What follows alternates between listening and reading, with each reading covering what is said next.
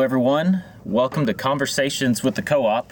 This is where we source questions from the Index Co-op community to gain insights from today's leaders in crypto and DeFi. As always, I'm your host, Crypto Texan, and today we are joined by a man famously known as DeFi Dad. Thanks for being here, Mr. Dad. Welcome to the show. Hey, thanks so much for having me. Hey, so let's go ahead and just start off with the name DeFi Dad. How did that name come about? And do you feel like you are everybody's dad in DeFi? It's funny because a few years ago, I had the Twitter handle Crypto Parent. I think that's what it was at the time. And then the name that I posted was Crypto Dad. And it was around the time I had been working at Consensus for a year or a few years.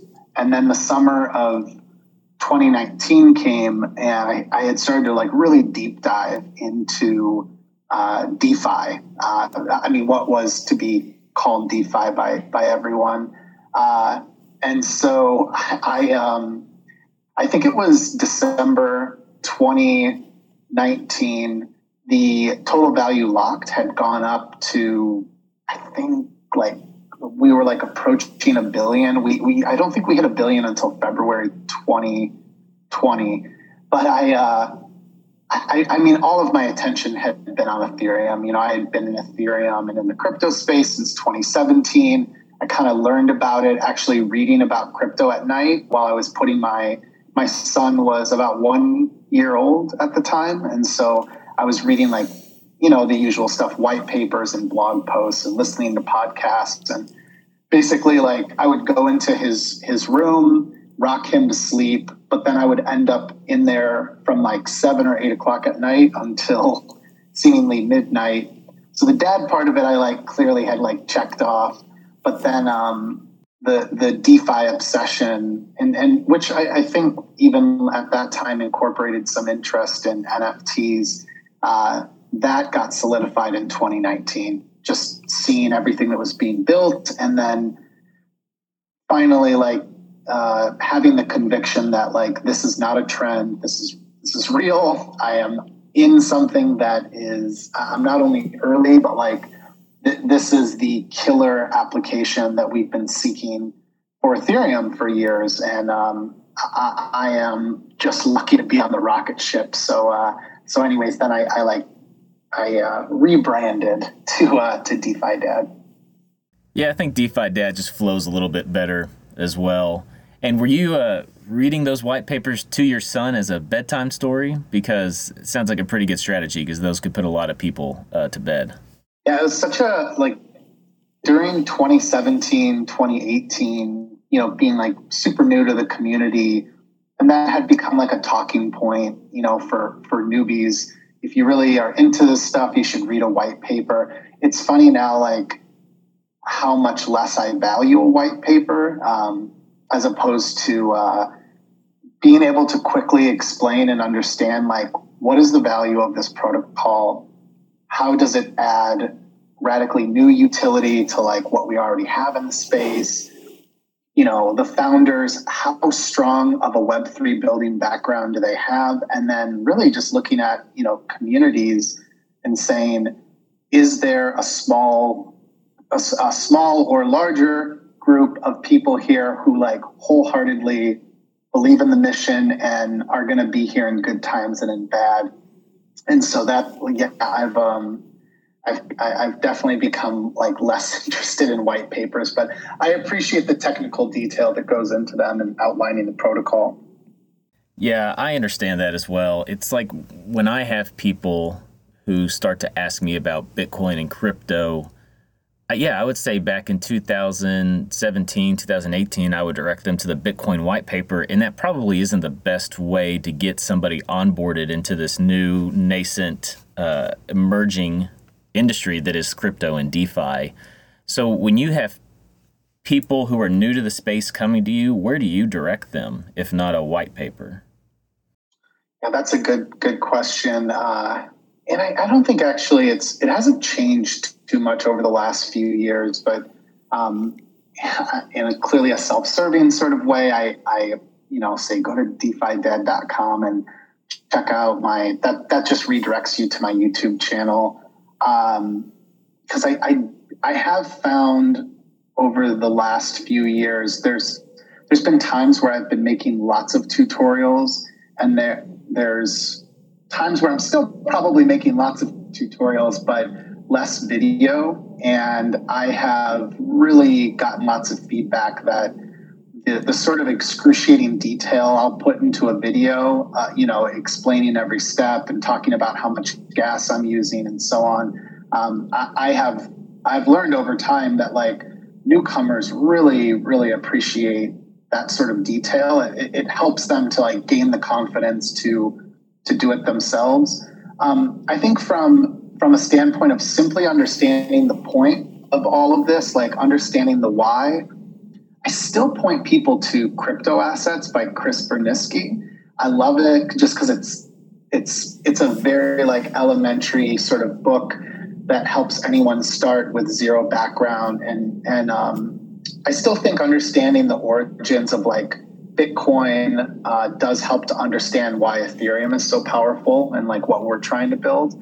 What I've been excited about though is I think more recently, when you look at the resources that the Defiant has put out, Bankless has put out, the Daily Gwei being probably a little more in the weeds, but like a nice like daily reminder, podcast / open discussions like this. This is where I think people really come up to speed. You have to just continually inundate yourself with all these perspectives on why it is that we need this new alternative peer-to-peer, finance system.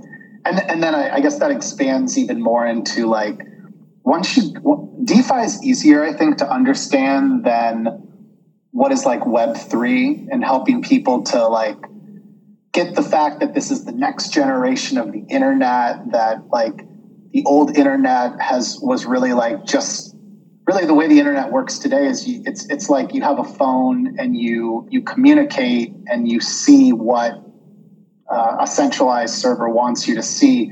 But what you're doing with Web3 is you're basically building a computer that is truly permissionless and censorship resistant, and anybody can plug into it. And that's a pretty radical shift that becomes more obvious, I think, when you start to use DeFi applications, when you realize, hey, I can just use this automated money software to be able to do all sorts of traditional finance stuff, except it's easy. There's no sign up, there's no KYC, and so on.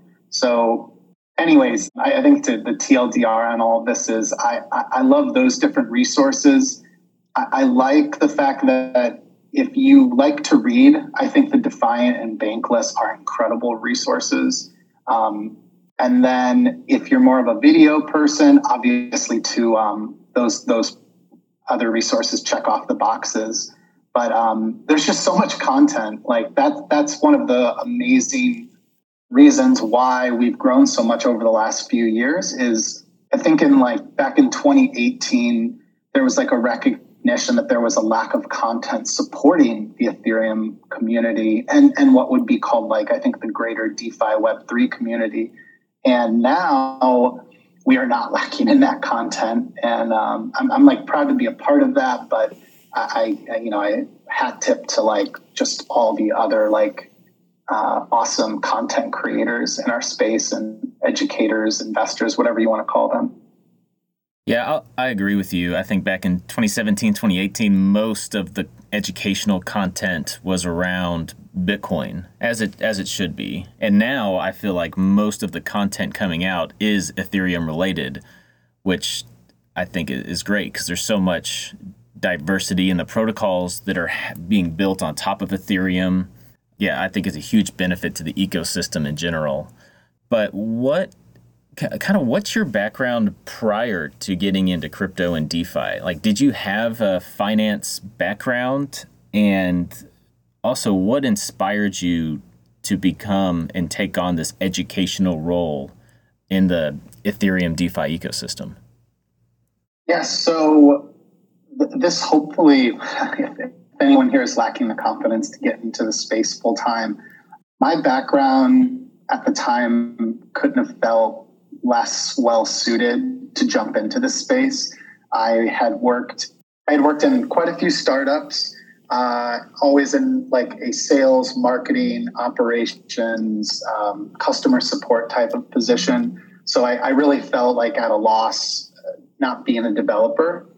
But I remember, I want to say it was still the fall of 2017, probably a few months after I had just bought a little bit of Bitcoin, a little bit of Ether. I I came to my wife and basically said, like, I know this sounds crazy because my job had been going actually very well at that point. I felt like I had really found a career path, probably as like a sales or marketing type. And I just was like, I have to pivot. Like, this is like the most like fulfilling looking mission to be on. And I think that it has obviously huge financial upside in it, but if you're talking about something that can have a transformational effect on countless lives, like I can't think of anything more remarkable than this space. And so I basically started going to meetups, and I gotta say, like I had my son was around one at the time, so it wasn't a great time for me to be leaving work and going to meetups. But I went to at least a few, which solidified even more so that hey, I this is a community of like-minded people. I want to be a part of this. And then from there, I just started hunting for like what companies potentially have a customer support role or a sales role or a role. And I got lucky. I went to an Ethereum event called Ethereal at the time. I had listened to Laura Shin's podcast. It was part of what brought me up to speed. And, this is, I like share this because I think like there's a lesson in this about just going up and paying a compliment to people and letting them know that you appreciate the work that they do. I went up to Laura, basically said, thank you for your podcast. I feel like it's had like an immense impact on my life just in the last like few months. And she was so like generous and sort of taken aback by just the nice, kind like words that she actually like offered to stay in touch and said like, if you're trying to find a job in this space. And she was the one, she was, blowing up with her podcast. I just kept trying to find a reason to work for free for her. I wanted to like help her with the podcast or do whatever. And then coincidentally, she pointed me to Consensus and said, I know of some opportunities there. And so whatever, the rest is history. I ended up it took me 3 months of interviews. It was a pretty sloppy process at the time, which is kind of notable in our space. We're not the best at hiring in the crypto Web3 community, but I literally like project managed my hiring process with them and like convinced Consensus to bring me on board, and ended up working there for 2 years in project management and marketing type roles across lots of projects. But the one that comes full circle is I found out there was an opportunity to work on the Ethereal event, and it was like a dream job to me at the time. Like I wanted to uncover and tell the stories that would inspire the next generation of builders in this space. And so this comes back to your original question then of like, why do I want to be like an educator in this space? And, there's a few dots that connect back to, I actually was a Chem PhD student a very long time ago, quit the program after about 2 years, but I did very well as in the teaching aspect of it. I wasn't very good at research, but I really loved teaching and trying to give people confidence to continue onward in chemistry. So with Ethereum and crypto, I was like, here's another space with lots of buzzwords and complex mechanisms that really aren't that complex if you help the average person to like translate a lot of this language and meaning. And that there was like a high from it. I mean, I started to post on Twitter more consistently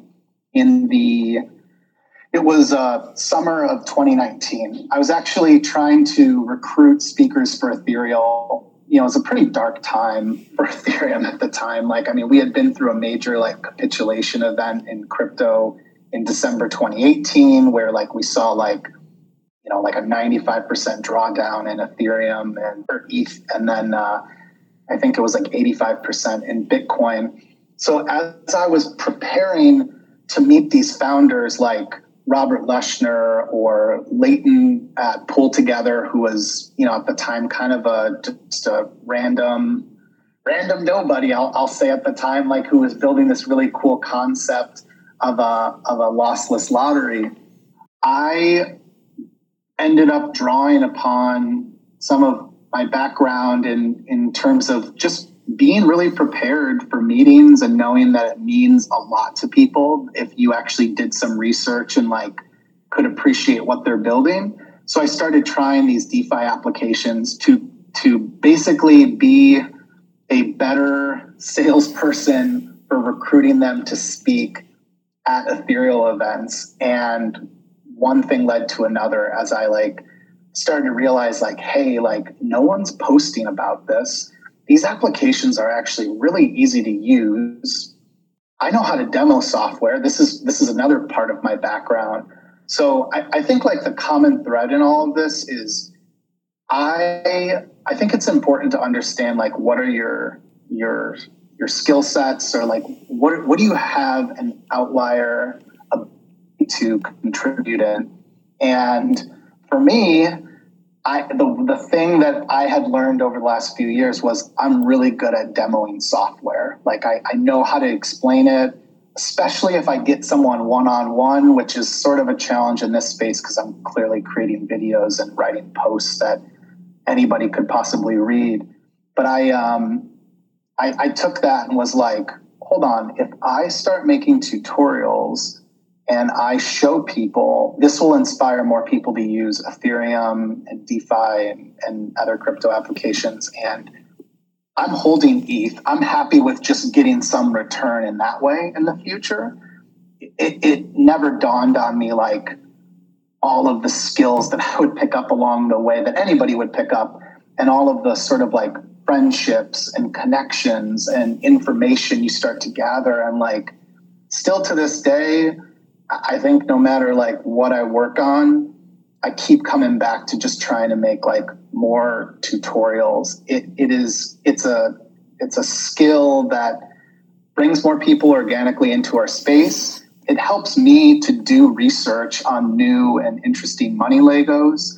It makes me kind of an expert, it's something that I still think few people in the world understand. And I mean, whatever you can do, of course, to make yourself valuable enough that people would want to hire you, like, that for me has been like a turning point in my career in this space, is just realizing that like, all right, this is a skill set that everyone values or that certain people value.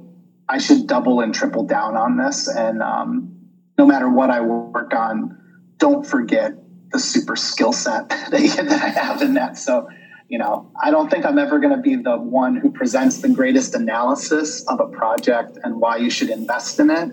But I can speak as a user to like whether or not I would use something and believe that others that fit my profile and users that I've interviewed, whether or not they're going to use it. And I think that is that's just been again a bit of luck but it's also a combination of like quite a bit of hard work that I've put in.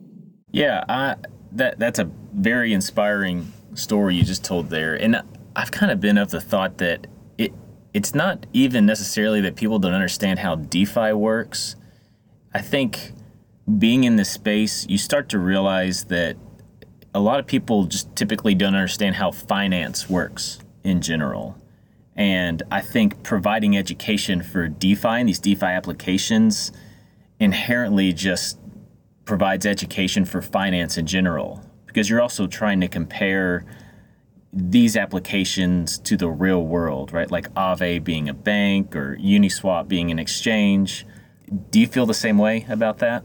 Yeah, I think you have to meet people wherever they're coming from. And so, I mean, here, like another bit of, I think, luck in my life is that I think I'm lucky that I never worked on Wall Street. I think I'm lucky that I probably should have majored in economics and not chemistry, but for whatever reason at the time, I chose the path that I did.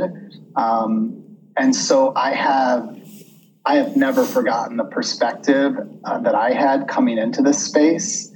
And also, I guess, like being like, a digital native, using, everything that I was using at the time in terms of software.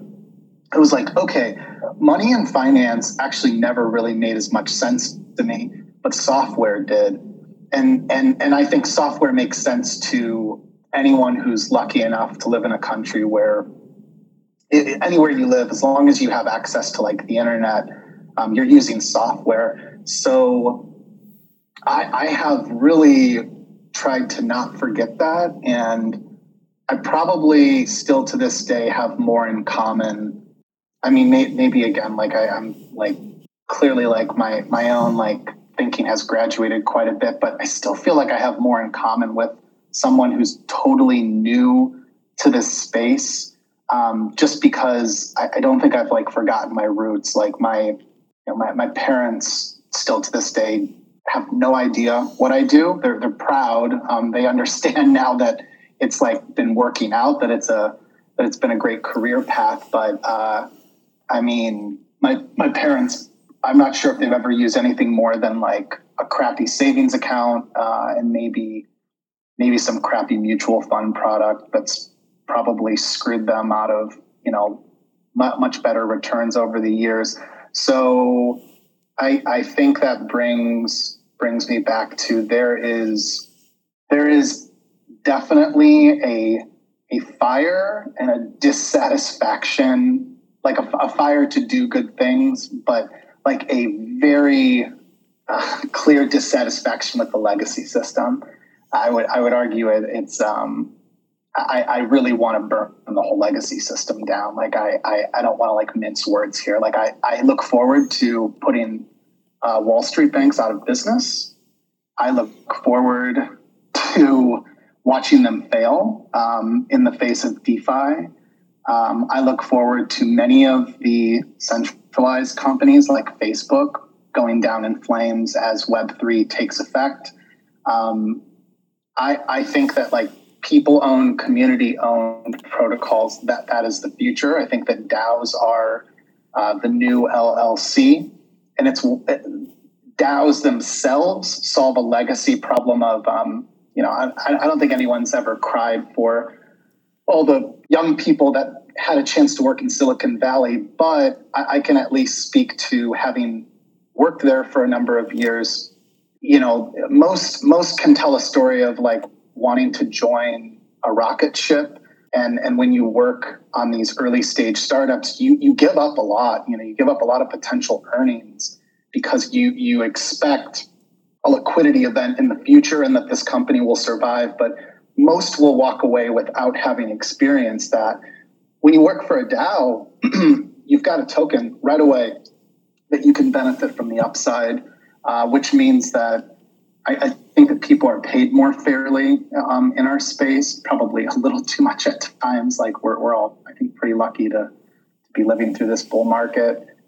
So anyways, that's a tangent of just kind of going back to like there's some like greater inner alignment that really is driving me. And I would argue that in order to work in this space, you have to like wholeheartedly want this more than anything. And I like I said, I think it's more from a positive standpoint of like, I see the transformation it's had on my life and others, and that it can have on that many more people who, truly are bankless and do not have an option to use the traditional finance system. But I think it helps to know firsthand how broken that system is. And I say that too with the caveat of I actually consider myself still lucky that like I think like not having grown up in a place with like awful inflation, like truly like, you know, terrible like triple digit or two digit inflation. But nonetheless, I've never seen the finance system work, the traditional finance system work for me and my family until I made enough money. Basically, I was like, oh, now you want to help me because I've made X amount of money. Got it. So you didn't want to help when we really needed it, but now you want to help me and you want to take a hefty fee to do that. Well, fuck you. We're gonna displace everything that you've built and taken from others, and we're gonna automate all of this with software, and that's what I think Web3 is about. Wow, well, I love the passion, and I can tell it's definitely something you've spent a lot of time thinking about, and I think it's good that you have this passion, especially as an educator. It means that you mean what you're saying, and means what you mean what you're teaching these people, or just all the users in general. But when you explain Bitcoin and Ethereum and DeFi to someone that is completely new, like how do you do that to them in a way they'll understand? Like, can you just give us like a little, I guess, snippet of how you explain Bitcoin and Ethereum and DeFi to people, like the explain like I'm five type of format? Yeah. Well, I would definitely do the opposite of what I'm doing right now. Right. Talking Yes. a lot. I normally ask lots of questions like, what's your background in terms of finance or money? Like what, and if they were to say, let's like talk about like my parents are a good example. They're in their 60s. They are somewhat computer savvy, but I mean, still technologically averse. And, like, again, they've had really simple sorts of access to like a banking account. So, I asked them like, have you ever thought about like, why does gold have value? And it normally leads back to I would say the majority of people in the world don't really even understand like, why is the value of a stock what it is? They don't really understand like how that market works, and that there is this agreement, between buyers and sellers essentially, and that's wherever the price lands. I think they also tend to underestimate the upside that is missed on being able to buy into an investment early on. So going back to your question then, with Bitcoin, I really do love the digital gold narrative. I think it's part of the reason Bitcoin has grown so much over the years. There's a lot of like reasons we could shout down like why Bitcoin is, I believe, not as great of an investment at the moment as like what ETH is. But if you look at the returns over the years, I mean, it is remarkable comparing it with traditional finance. And so I really just try to help. I would say the average person to understand like this is a digital currency that is actually scarce. And the way that works is everyone agrees that it's scarce. And there's a system that there's a system that incentivizes everybody to work together. And that system, at least in Bitcoin, is you have those that are running software. So I try to avoid language like mining. I think it like turns people off because they're like, they're like, what do you mean mining? Like miners in a gold mine or something. But I'm like, there's the people running the software, and then there's people who actually wrote the software, which at this point rarely changes, and that's actually a part of the reason people have so much faith in the system.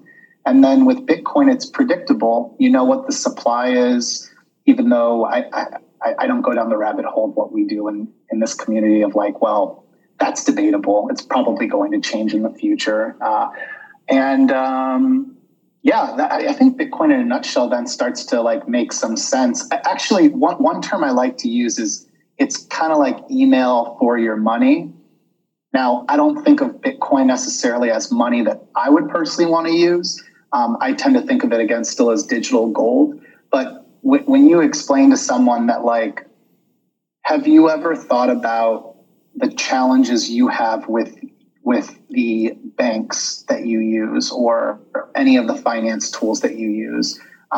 People get tricked by fintech, where they'll say, oh, in the United States, I use Venmo. I can just send money. And you're like, right. You get the appearance of that you can send money, but the truth is your bank is settling, transactions with another bank in the background. And the truth is, and many people have experienced this, you can have, like a chargeback or a failed transaction. And that's when it sets in that, like, you're not in control, or that, like, you go to a bank and you need to withdraw money to pay some large sum to, let's say you did some house improvement, you had a contractor. You'll struggle to pull much more than a few $1,000s. Most banks make it very difficult at this point to do that without using something like a check or some sort of electronic transfer where you have to pay fees. And so, all these friction points for those, I would say, in more privileged countries start to help them to understand, okay, so the way that my money works today, the way that finance works today, it actually looks a lot like I would say the U.S. Postal Service. It's slow, it's clunky, but it still does work.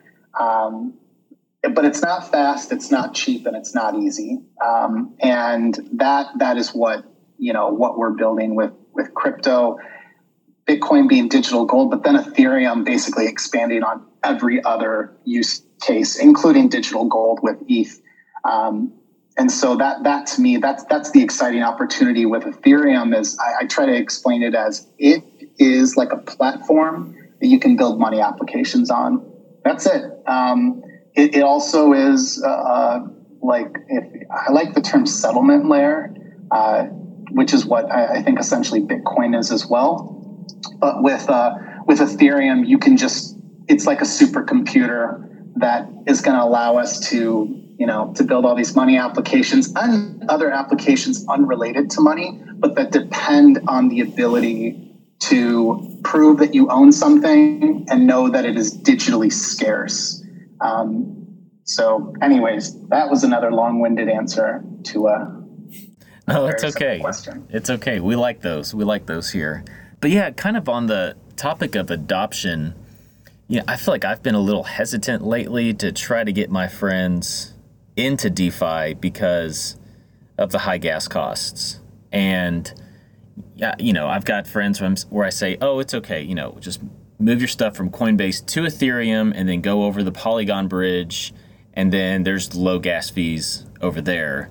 And it feels like too many steps. And I guess my question here is, where do you see, or what role do you see layer 2s and side chains playing in adoption? And I guess what kind of layer 2s and side chains do you focus on more, and which ones do you like the most? All right. So one of the issues that has become very obvious is there are lots of different bridges and lots of different routes to take between L2s and other chains, especially EVM compatible chains and non-EVM compatible chains. So for some context, I actively farm mostly on Ethereum, but I currently have money on Terra, Avalanche, Polygon, nothing on Phantom, but I've used Phantom. Nothing on BSC. BSC is actually the only one I've been really resistant to even play with as much because of just the fact that it is openly more centralized, and I don't think the community actually shies away from that. And I've tried Solana. So and I have some money on Solana. So I have experienced this firsthand. There are times that I've moved money across a bridge and discovered, I give a really example on this. I've moved money using the Zapper bridge, which is using the whatever the standard Polygon Matic bridge is. So I wanted to put some money into Aave, and I transferred some WETH. I thought, looking at Polygon at the time, oh, Aave uses this. I see the WETH symbol. Clearly, I should move wrapped Ether on Ethereum over to Polygon. And I found out that actually you need to move Ether, just, plain old Ether, and that will bridge, and then you will get what's, I think, called ETH proof of stake, POS. It's like abbreviated, but it is represented also as WETH.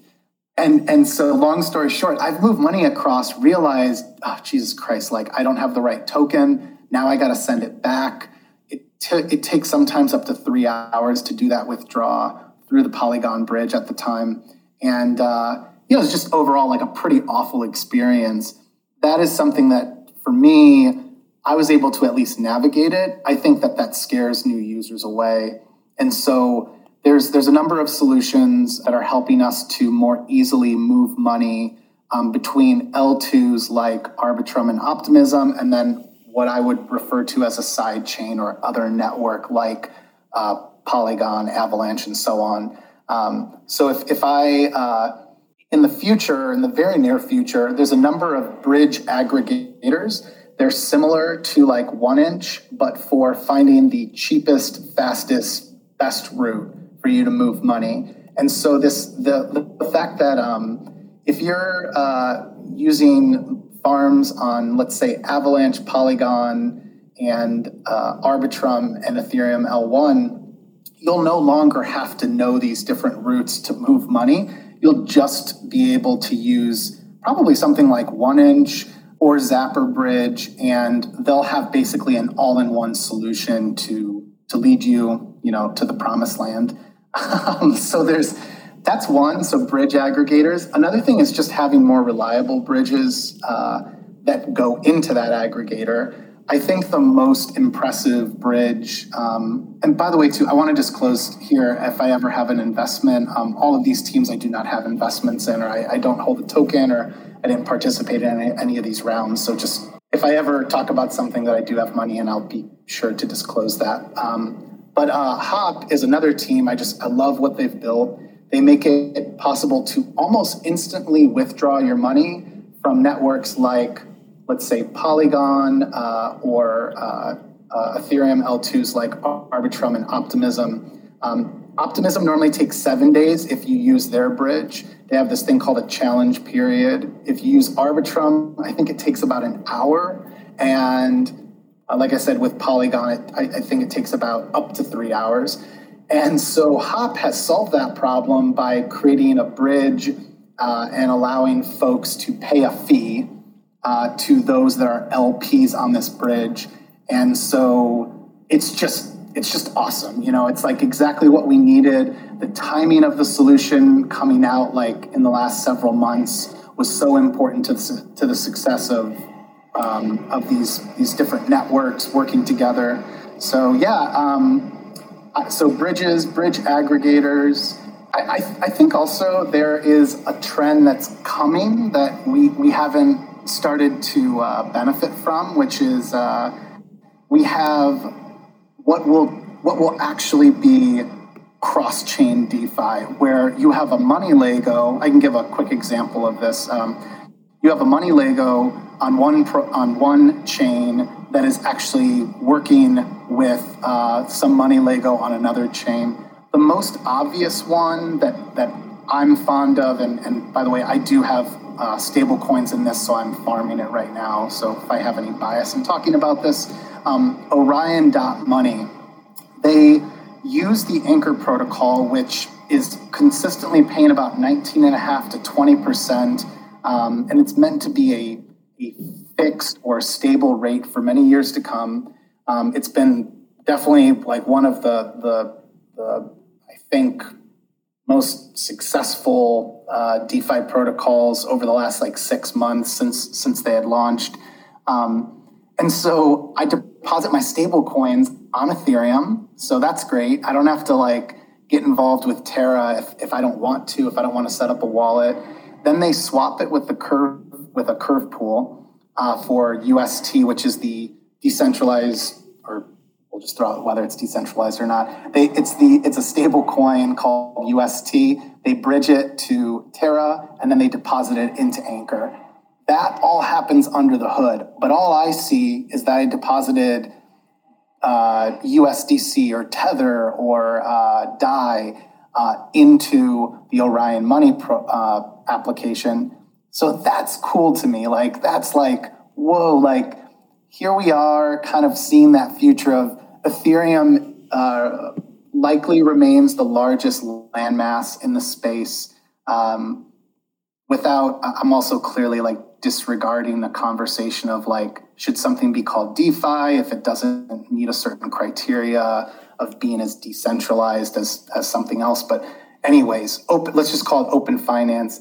I'm able to permissionlessly deposit my money into an Ethereum app, and I am earning yield actually on another chain. And I think that we're like in the very early stages of this, and that is going to be huge. I mean, you're going to start to see more people that are able to benefit from yield opportunities across any chain. And the reason I think this is important is, like I definitely fall into the camp. Like, I'm fortunate enough to continue to transact on Ethereum L1 and pay the higher gas fees. But for friends that are new to the space, I think it's important that they get exposed to L2s early, that it becomes like a standard. And so if you choose to live on Arbitrum, or if you live in a part of the world where everyone is using, let's say, Phantom, whether I'm using either of these, if I can benefit from cross-chain DeFi, now I'm getting the same yields, I'm benefiting from the same deep liquidity, even if more of that liquidity, let's say, resides on Ethereum. So another example of that is like, imagine you want to use Aave or SushiSwap. At this point, their liquidity is fragmented across these different L2s and networks.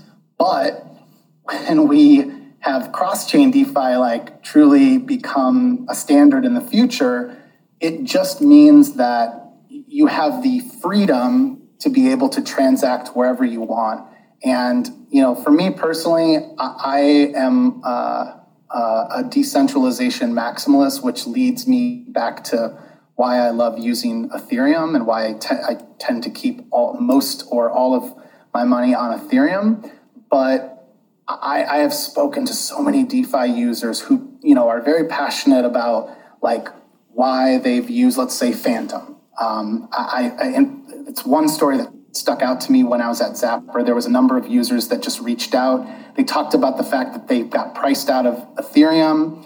These are people that were transacting with only a few $100s, and it was just a life-changing opportunity for them to continue to do that.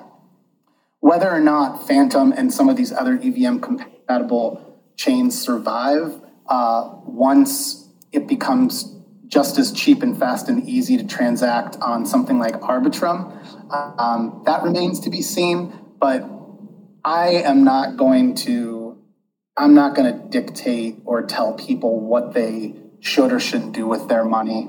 They can do their own research. They can learn about the benefits of using, let's say, an Ethereum L2 like Arbitrum versus something like Phantom. But at the end of the day, I don't want to become the monster that I've seen in the Bitcoin community and be close-minded to new developments and new technology and just allowing people to, do whatever they want with their money. Yeah, that makes sense. Yeah, I think I agree. Like, L2 adoption is definitely going to be one of the main drivers, especially from the retail standpoint.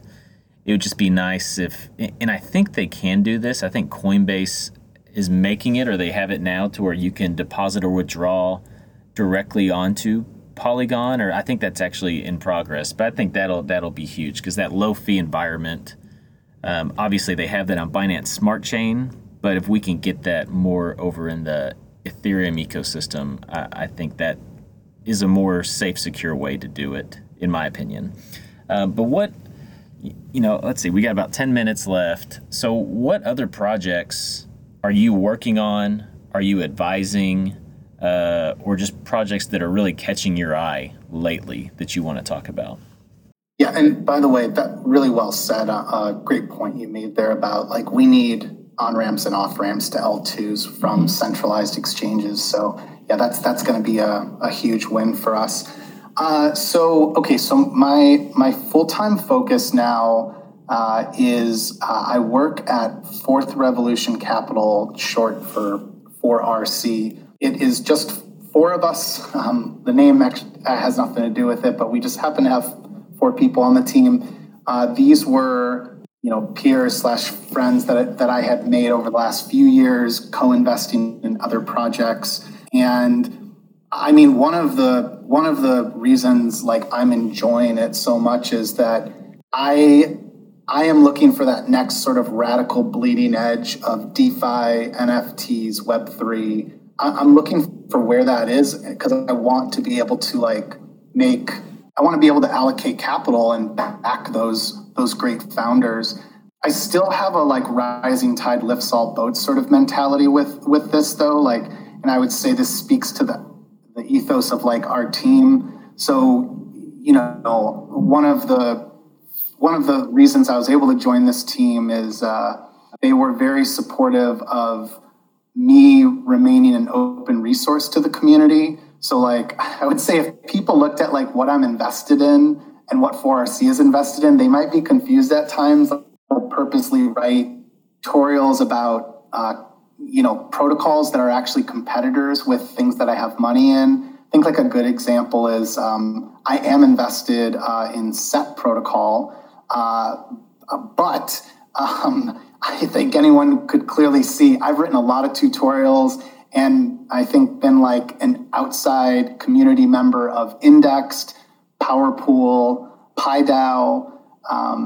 And so I really believe in that sort of a rising tide lifts all boats here. At the end of the day, my focus is still primarily Ethereum, but I definitely am optimistic that there will be other chains that can contribute to a decentralized future where Web3 actually lives up to these standards that we're hoping it lives up to.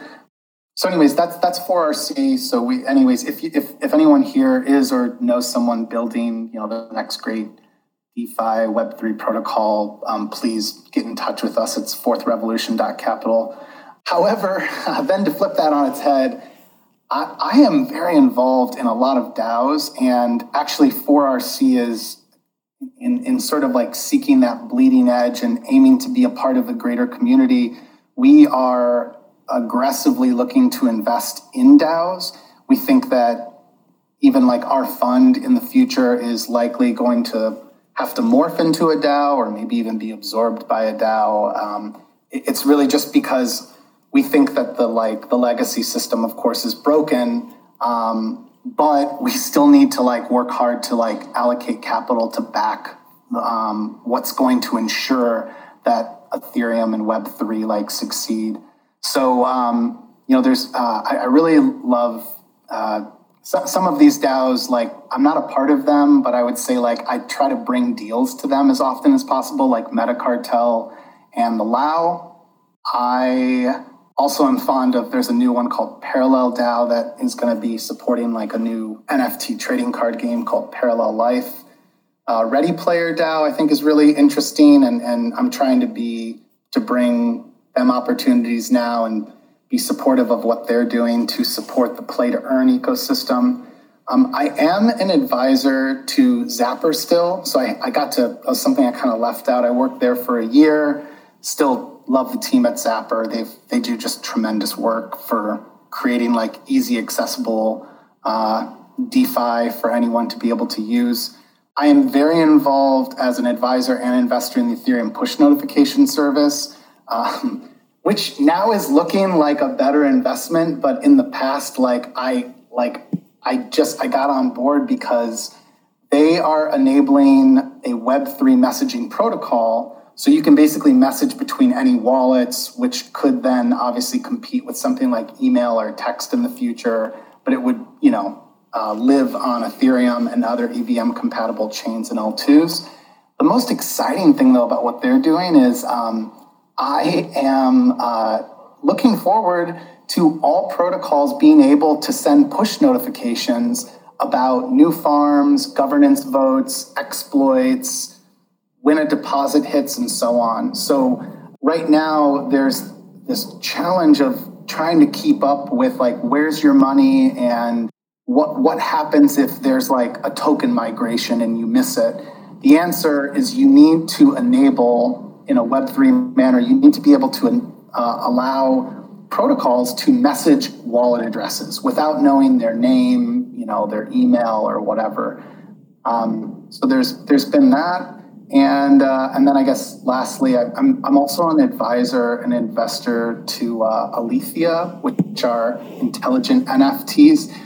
Which, by the way, I'm so proud of these, but like, I swear, like when I got on board, I mean, I begged other funds, angels, anyone to like back these teams. EPNS was struggling to raise like $200,000 at the time, and now is poised to be this major Web3 messaging protocol. They're going live in a few weeks.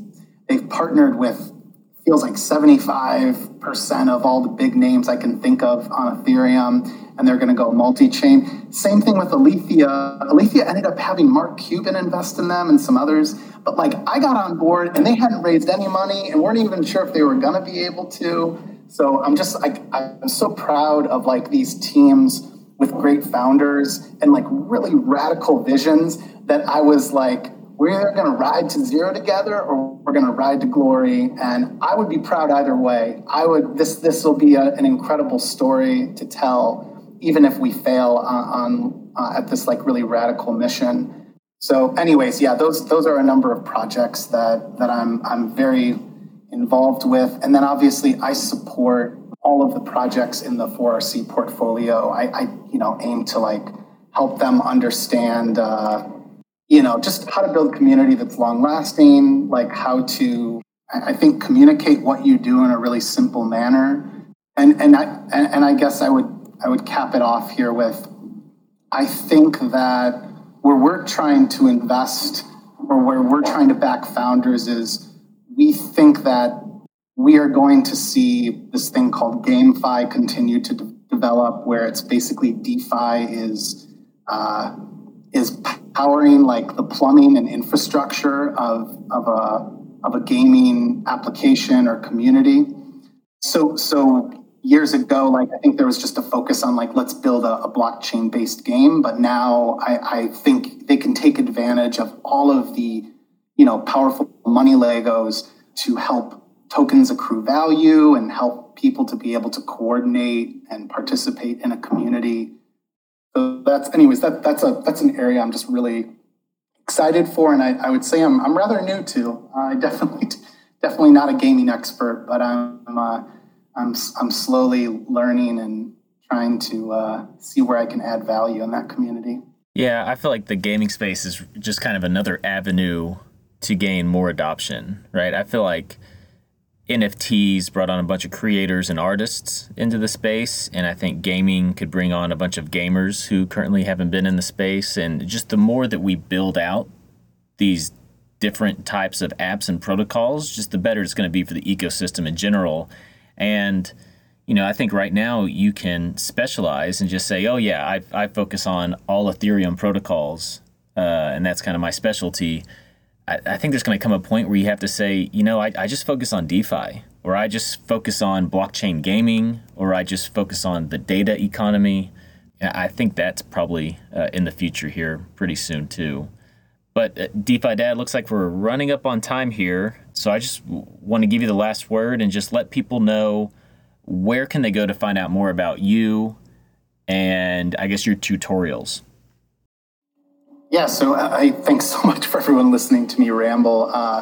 This was, so you can find me at, if you go on Twitter, it's just DeFi_Dad. You can also like learn from tutorials and interviews with founders and investors and builders in the space at DeFiDad.com. That'll just redirect you to my YouTube. And I guess like I would just, reiterate that like we went through like obviously a very exciting parabolic growth phase in DeFi. And then I feel like that sort of carried us into like an exciting parabolic phase of multi-chain DeFi where other chains were seemingly, I think, benefiting. And I would also say in some cases just copycatting what was on Ethereum. And then we had that like lead into a crazy run here with NFTs. But all of this is going to pale in comparison to like where we're headed. So, don't lose sight of the fact that like we are still very early and, until a majority of the world is benefiting, from these protocols, just don't lose sight of that. Like that's the end game here is everyone needs to benefit. We all going to make it type of mentality is part of the reason I like love this community. And, we don't want to recreate an alternative finance system that just a very small group of people benefit from. We want, we want everyone to sort of win together. So, that's about it. Just thanks so much for having me. And, really, really appreciate everything that you guys stand for with the Index Co-op. And of all the communities, like this has remained, one of those steadfast communities that I think does keep that long-term vision in mind. And that's a credit to all of the founding members and I think what set in motion originally with their own protocol. Yeah, absolutely. Well, we appreciate the kind words too, DeFi Dad. And we'll go ahead and close out. Thanks for everyone in the audience for listening. Thank you again, DeFi Dad, for being here. This is being recorded, and so we will get this mixed with our audio engineer, Nakamomo, and then we will get this out sometime next week. So thanks again, everyone. I hope you have a great rest of your week and have a great weekend. Thanks. Bye, everyone.